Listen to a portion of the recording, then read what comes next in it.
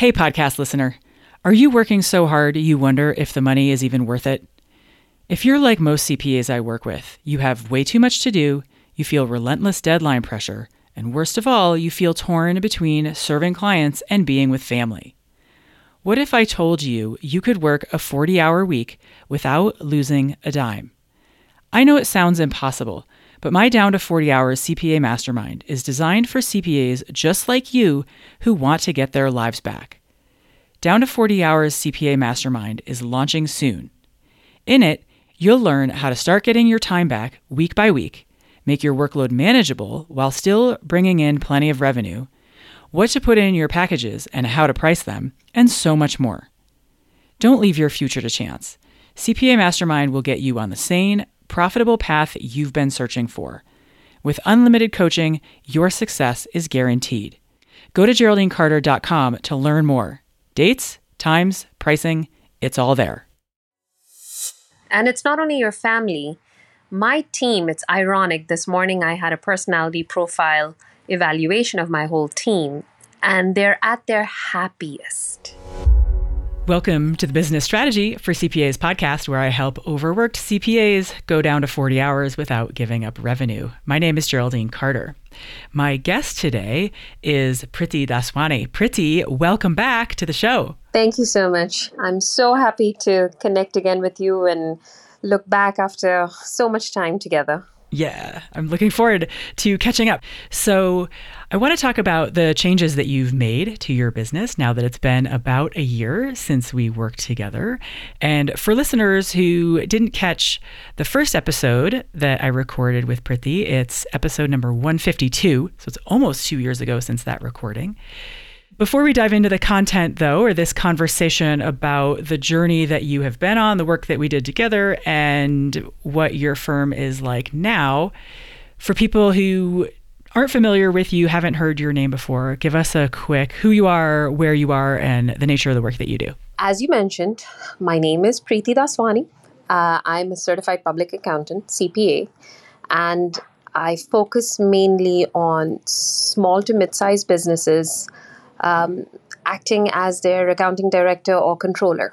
I know CFO is the buzzword in the industry, but I'm actually not going to say that. So that's my main focus. And give us a sense of how many clients roughly you have now, how many staff you have, and so on.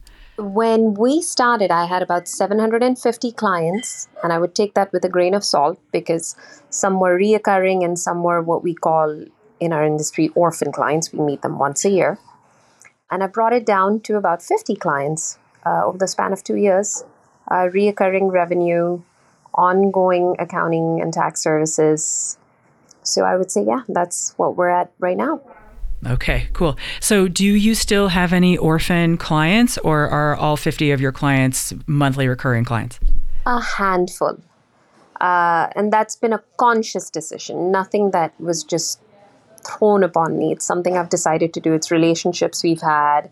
It's based on something I decided to maintain because it's mutually beneficial to myself personally and the business. Okay, so there are a handful of exceptions to the rule where you're like, yep, these ones I want to keep for sure. Mm-hmm. But for the most part, the vast majority are recurring monthly. Exactly. Yes. One is my pediatrician, so I couldn't fire. You're absolutely allowed to keep a handful of your pet favorite clients for any reasons that you like. So for listeners who haven't caught the episode that we recorded way back when, let's just give them a high-level sense of where you were, not just in terms of numbers of clients, but how much you were working and where you were stuck with your firm. Like, what were the real problems that prompted you to reach out? Oh my God. Let's just start with a tiny summary of where I was at when we first spoke. I was working easily 20 hours a day. I did not have children at that point. I was accepting every client through the door. My processes were not tightened up. I had zero time for myself. I was completely unhappy. The revenue was significant. Then COVID happened. Every accountant was in demand. So I went from working 20 hours a day to 28 hours a day. There was no aspect of my life that wasn't completely absorbed in the business. And what kept you sort of stuck there? I mean, why not just say in that moment, if you're working 28 hours a day, I'm firing half my clients and that'll at least get me down to 14 hours a day? Why not just do that? Fear. I know when I started this process, the main thing I look back and say it was more a mental block, because anything can be done. A disengagement letter can be sent out. Client can be said, goodbye, take care. But it was fear. When you start a business on your own, you don't think you can do it. And when you do it, I was so impressed and surprised that, it did work out. And like I said, when COVID happened, everyone was begging and pleading for help. And if your personality is the type to be a people pleaser, which was another thing to recognize, that was one of the tough conversations I had with you, I remember. If that's your personality, then it's very tough to come out of that place. You sometimes need to get someone else involved to help you with all of that. So it was fear that stopped me. And what do you think that you were fearful of? Fear of being disliked, fear of losing out revenue, fear of ruining the reputation of my company, fear of coming across ungrateful, that I would, who am I to say no to a client? Fear of just that it would be doable. Fear of the unknown, I guess. Yeah, and how to navigate all of those things. So just high level, kind of going back to the beginning or going back to the 750 clients situation, what do you recall as some of the things that we did that were super helpful in making a difference? First was starting, because I could have made every excuse. I'm starting a family. My sister was getting married. There was every excuse I could have made. So first was just starting. And then was coming up with a game plan. How are we going to do this? At the end of the day, I'm an accountant and I like structure. So if it was just, helter-skelter, it wouldn't have worked. So structuring it. And the third point was actually addressing the issue. I remember in some of our first conversations, and I said, how can I disengage? And you said, how can you not? What's the problem? You're unhappy. You don't like the client. They treat you like crap. Why wouldn't you? So the mental shift, the discussing was the biggest thing. The technical work is not hard. It's just being accountable. It's admitting, it's talking through it. It's coming up with a game plan. And I'll be honest, to me, that was the most tedious part. Coming up with the game plan or the technical work? No, not the game plan, not the technical work. That's not hard. You can find resources. It's the talking through it, the admitting it, the mental shift. I mean, how many times did I whine on oh my God, I can't do this? If you remember. I erase, every conversation is temporary and it gets erased from my memory right away. Okay. Well, there was some of the conversations where we would start and you'd say, okay, today we're going to talk about this. And I'm like, but I can't, because I couldn't even finish my last homework. And, it was just, and then you had to ask me, okay, what's going on in your life? Why are you sounding a bit, I can't remember the exact words. You were never harsh, but why are you sounding so negative? Where is this negative energy coming from? What was so hard about the last thing I asked you to do?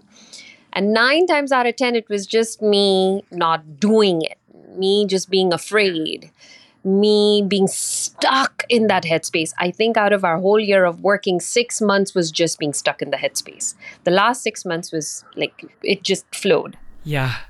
It's amazing how much of it is headspace. Oh. And like you say, the technical stuff is just the technical stuff. We can solve it. But the headspace and the fear that sort of keeps you, like the fear wall that keeps you standing right before the fear wall and not doing anything, we kind of want to think that the problem is technical. But so often the problem is spinning out in your head and how is this going to play out? And I don't know what's facing me. I don't know what's coming. I don't know how I'm going to handle this. I don't know what people are going to say. I don't know what I'm going to think. I don't know if I'm going to like it. It's just better to let me just go work on something that I can solve. Correct. And sometimes discussing it through, one of the things we realized very quickly was I'm just not going to be good at disengaging. It's not what I'm good at.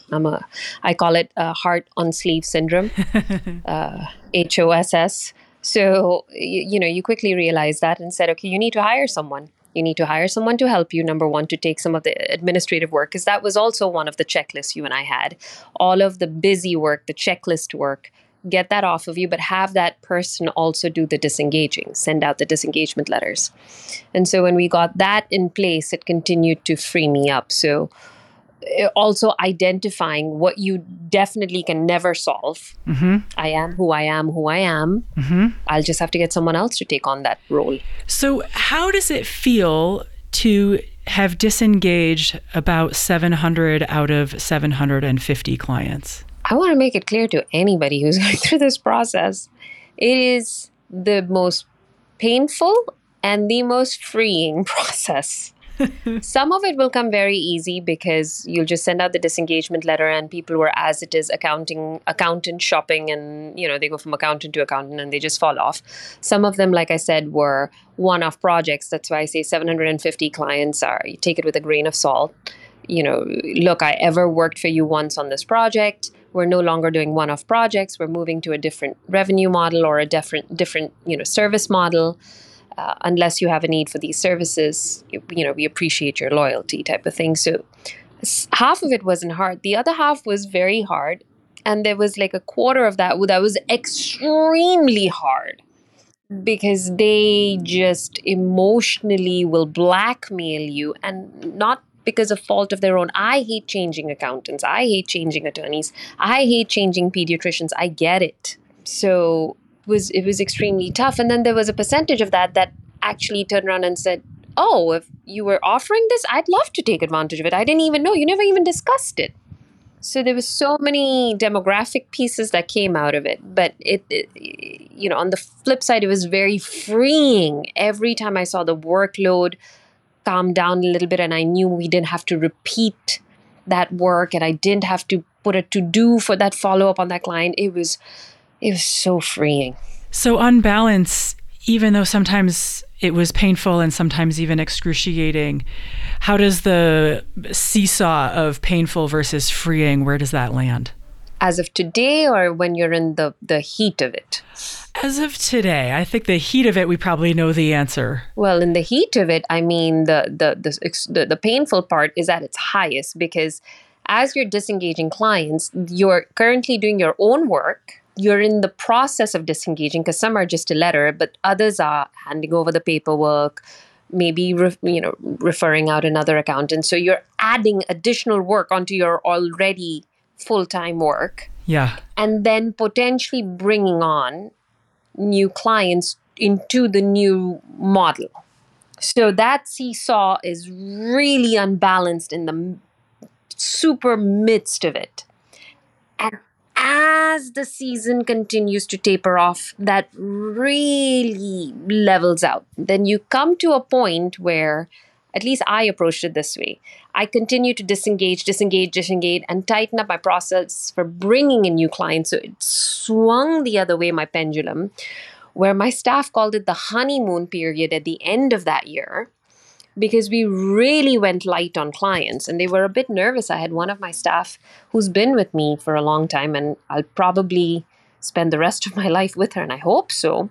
She was a bit worried. Will we continue to be able to support our revenue? Will we continue to have, she didn't want a raise necessarily, but it would be nice, bonuses, benefits. And I reassured her. I even showed her the account that I had created an emergency fund should I really not know. Because that was the other thing I did when I started this process. I know this sounds crazy. I created a fund. Should I really mess up this whole thing? I have 6 months worth of reserves to be able to cover my revenue, my whatever is necessary, my payroll.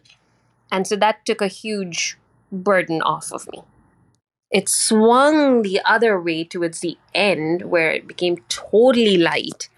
Then I took on some technical training to tighten up really the areas I wanted to get more into while bringing on new clients. And today we've balanced it out. It's taken 2 years. I thought it would take me 1 year.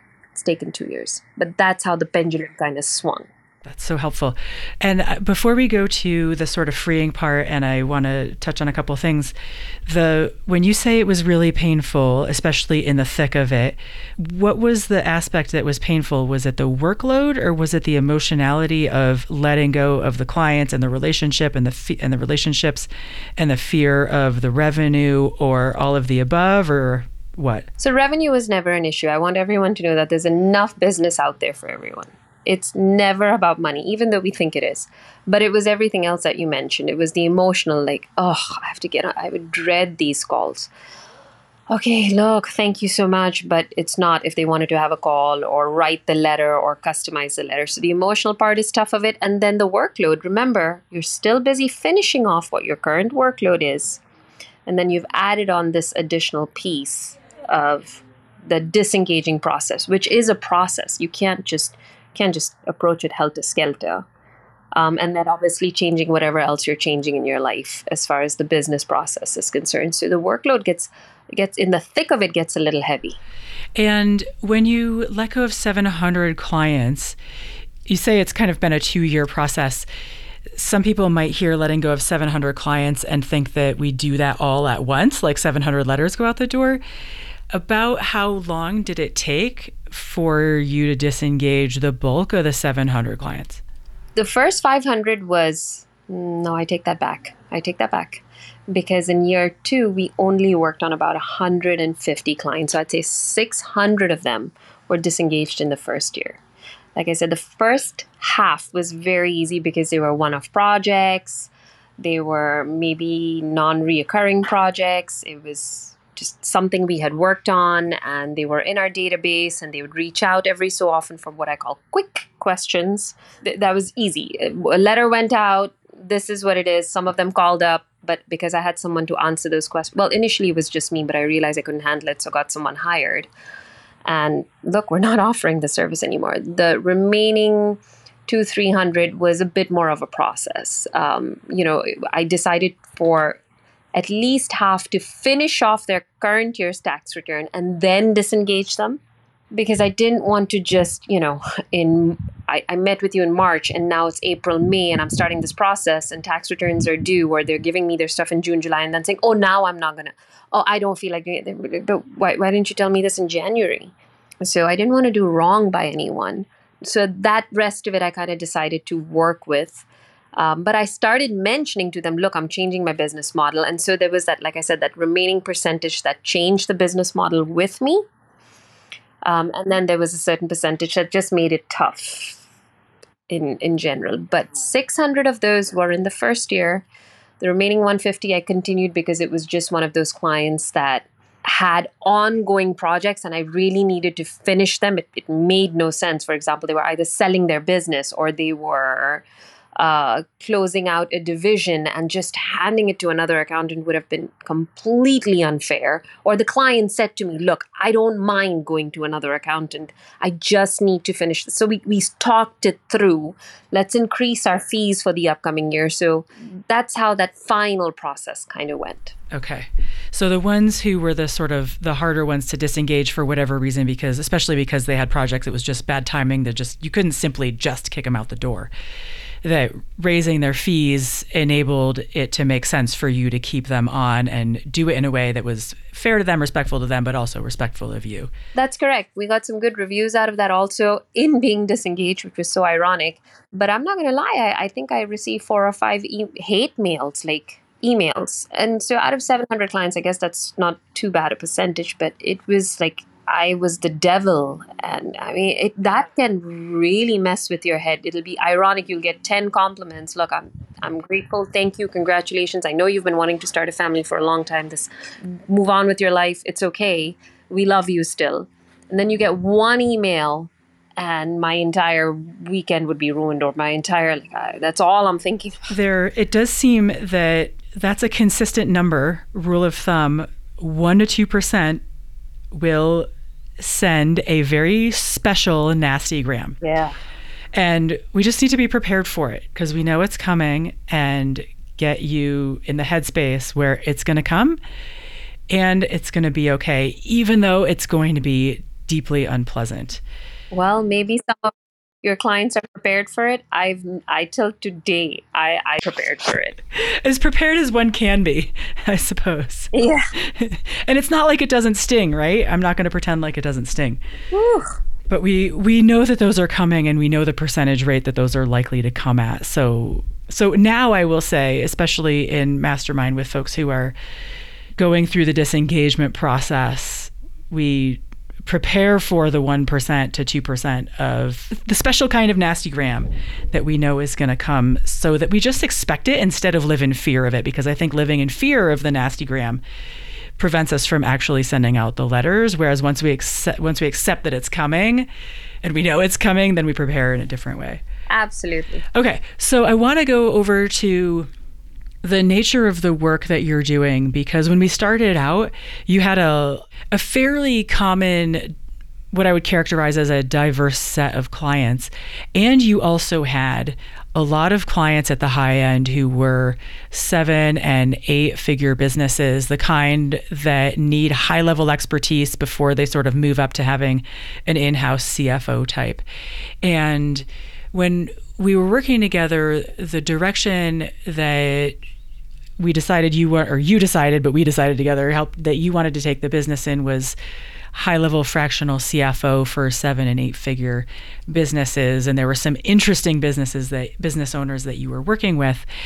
And I'm wondering if you can speak a little bit to the nature of the work that you were doing for them, what you found about it that you enjoyed and that you liked about it, and what you found that you perhaps didn't like about it now looking back on it. So when you and I first started, maybe it was beginner's luck. So as the disengagement process was happening, one of the things you asked, okay, what do you want to do?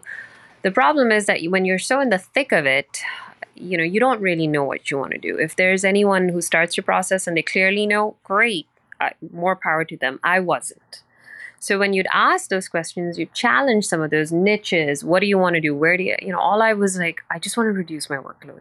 But in a perfect world, I'd rather not lose the money. So it was a process kind of figuring out, I do enjoy doing taxes. I do enjoy strategizing. I do enjoy this industry. I don't enjoy this industry. So it was a process kind of figuring it out. So I still continued taking on what I call the jack of all trades, because I had a vast amount of knowledge in different industries coming from the Big Four world.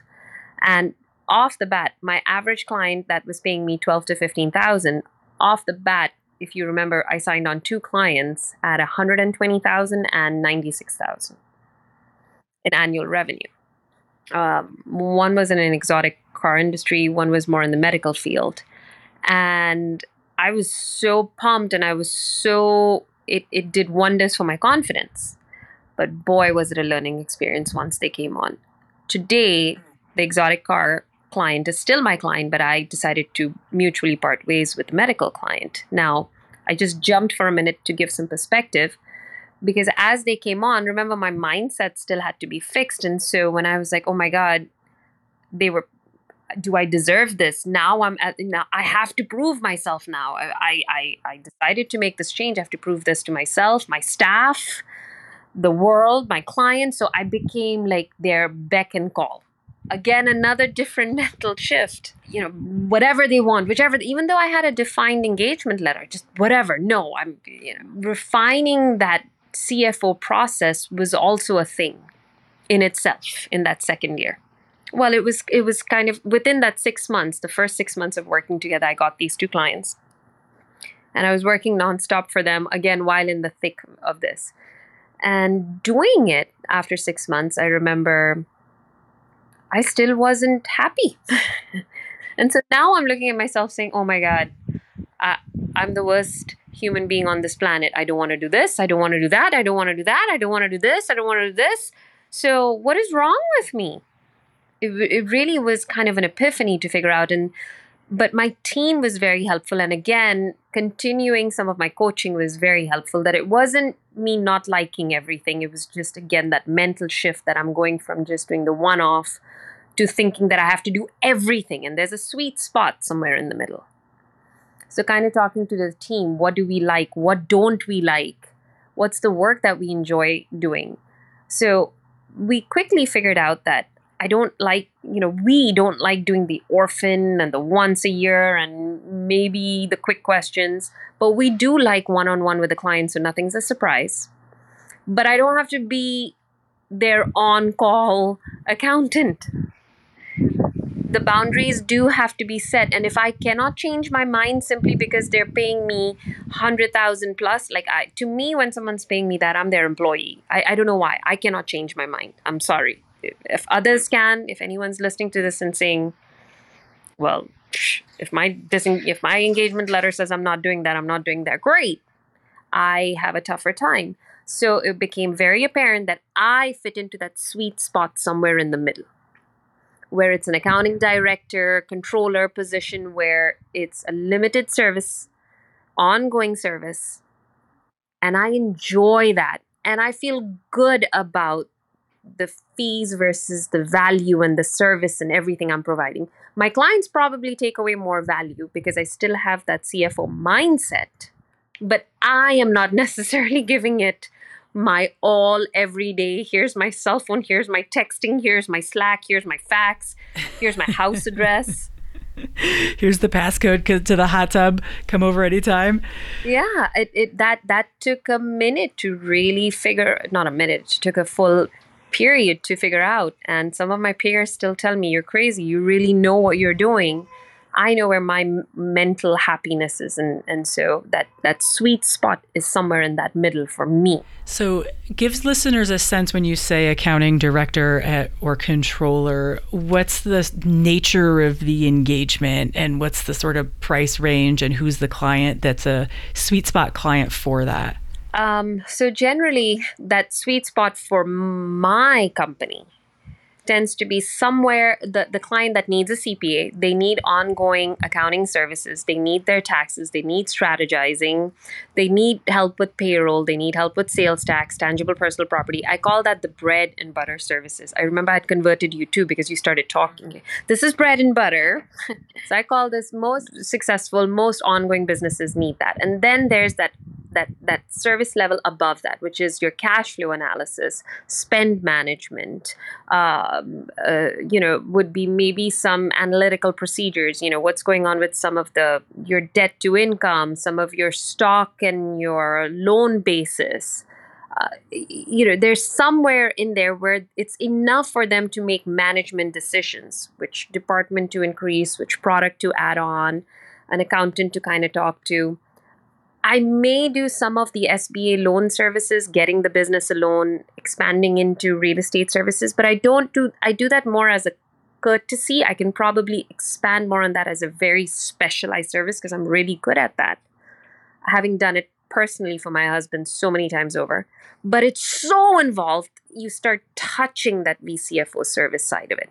So clients don't have a problem paying separately for that. But if we do the bread and butter and then we do the cash flow advisory, analytical procedures, kind of add that on top of that, and they're able to make business decisions and see where their money's going, they're happy with that. Clients, actually, they're very happy with that.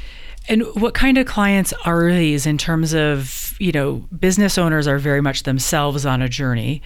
So are these early 6, mid 6, high 6, early 7, mid 7-figure, 8-figure businesses? Are they service-based? Are they trades? Are they construction? Are they exotic cars? Where's the sweet spot for you for this kind of service? So right now we're in the independent medical practices, surprisingly exotic cars. I don't know how that landed up, but that just landed up being an area we specialize in. And small contractors, small to mid-sized contractors is really the area that we're in. I do have a few outliers, like I have a bridal client, but she wanted the service and it's a great client. I've learned a lot in the industry. I wasn't going to throw away that service. So I have a few outliers, but mostly within those three industries. And I'm even tightening up more within the medical. And small contractors if need be. But with the changing current economic environment where construction's kind of volatile, it's good to have another, in my opinion, stable industry to be working in. I had a lot of clients in real estate. I just don't like working with that type of business. So I had a ton of knowledge.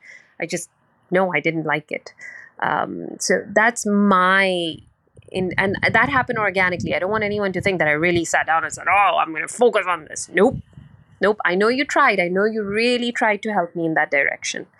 It just organically happened for me specifically. And now, as far as the dollar amount is concerned, I personally feel I can provide most value, tax savings, cash flow analysis when they're kind of in the 750,000 and above. Up to like what before you start to go, I'm starting to feel the golden handcuffs come out of the purse here. So it's a bit tough to say because I have clients who make 3 million gross and net 1.5 million, 2 million. And then I have a client making 20 million, netting 600,000. Yeah. So it just depends on, definitely above 25 million is when I tell the client, when they're over 25 million gross, I let them know, look, you have other legal requirements you have to meet. You have to be audited. You have to go through certain, and it doesn't have to always be, because there's other accountants who are probably wanting to correct the technical that I'm saying. So I'm just generalizing for anyone listening.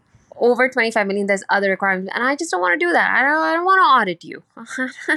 So I start having, I'm going to have a conversation. My exotic car company is potentially going to go to $100 million company. So I'm going to be having a sit down with them this season saying, it's time to graduate away from me. Graduate away from me. Congratulations. It worked.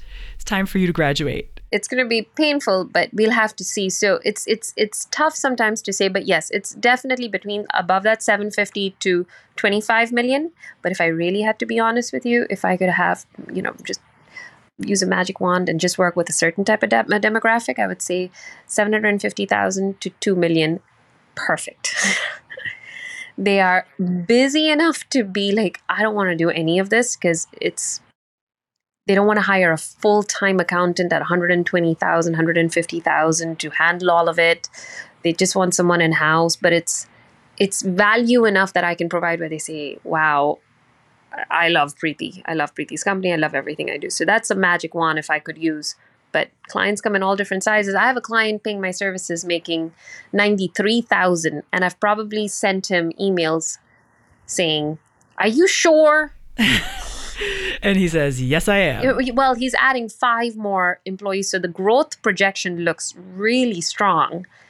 It's just generally that's when I tell client, look, why don't you call me in 2 years? But then they're also afraid because the first thing we kind of tell is once I reach a certain capacity, I'm not going to take on anyone new. I love it. Then you have a waiting list. Well, here's the thing. I don't even know. I have to still learn the process of a waiting list. Because every time I'm like, we have a meeting with the team. So are we at capacity? Yeah. And then like this morning, I received an email from a client. He's selling his business. Mm-hmm. He's going to be closing off. So he just wants to close out the process over the next 6 months. And, and they're significant. They're large. So that's when Janice picked up the phone and she called me and she said, so I don't think we're at capacity. We have a spot opening up. Correct. And potentially, because there's such significant income for us, maybe we replace it with 2 smaller clients rather than one really large one that was so involved. So last couple of questions here before we wrap up. In terms of work hours, so when you started, you're working 28 hours a day. How many hours on average do you think you work now? And also, what's the feel of the work, right? Because it's not just the hours, but it's also how you feel while you're working the hours. So how is it different now?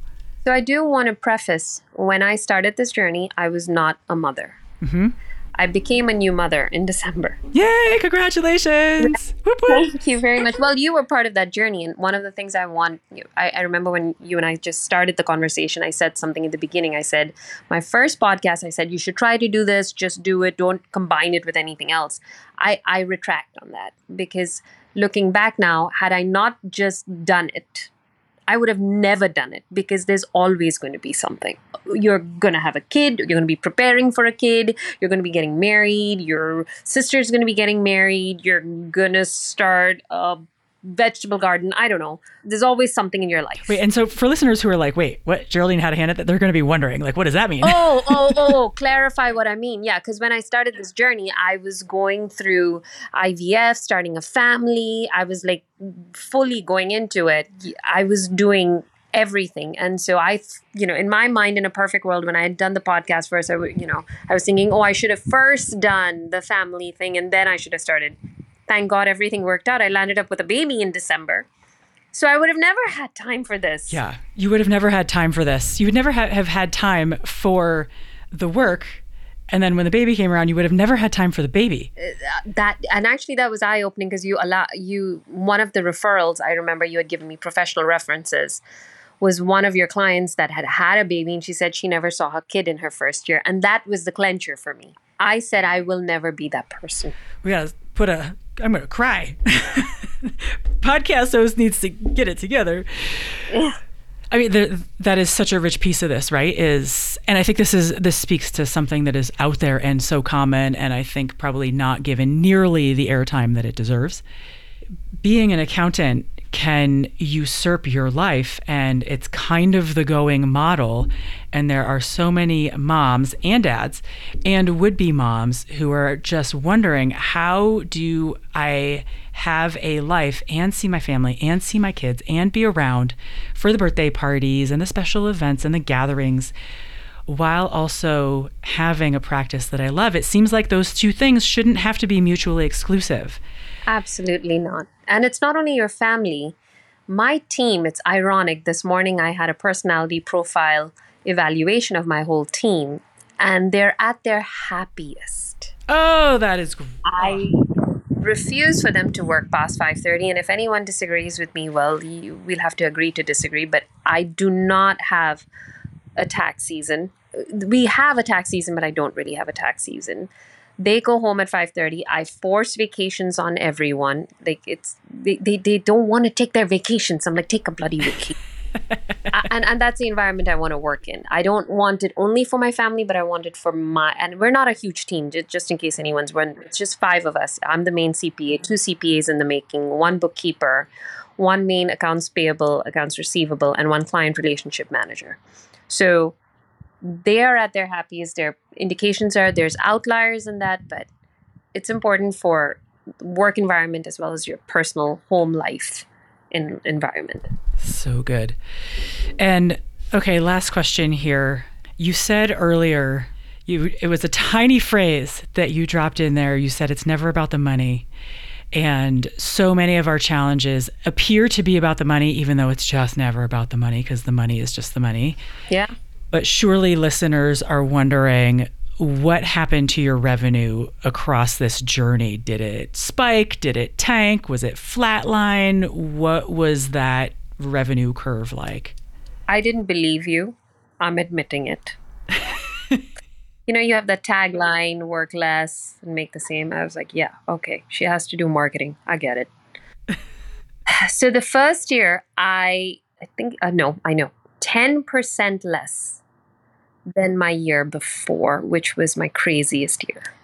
I was a little surprised that I hit so close. You and I were actually planning on increasing it and maybe even doubling it. But then I realized I was all over the place. Now a VCFO, now not. Now I want a big client. Now I don't. So you were also dealing with a little bit of my whiplash. I get it. Mm-hmm. Yep. Within that 10%. And then this year, not only am I going to meet that, but I'm exceeding it by maybe 20%. So my take home has been more. It's pretty much remained steady Eddie. And to me, that's success. I can double it tomorrow if I want, based on the new model that I've created. I can double it overnight if I want to do. That's the freedom. I'm choosing not to double it. Even though you had put that as a potential challenge, but that's your job, right? You have to take me out of my comfort zone because my comfort zone was not working, obviously. Yeah, it was uncomfortable. Right. I not only maintained, the first year I was 10% down, but like I said, if you remember early in the podcast, I said the pendulum swung because I was not taking on new clients till I had disengaged. I was maybe taking on 1 or 2 versus the come one, come all. So the pendulum swung. Had I just continued at my steady pace of disengaging as well as engaging the new type of demographic client I was looking for, I would have stayed the same and maybe even exceeded. I chose not to. And that's the other thing in this process.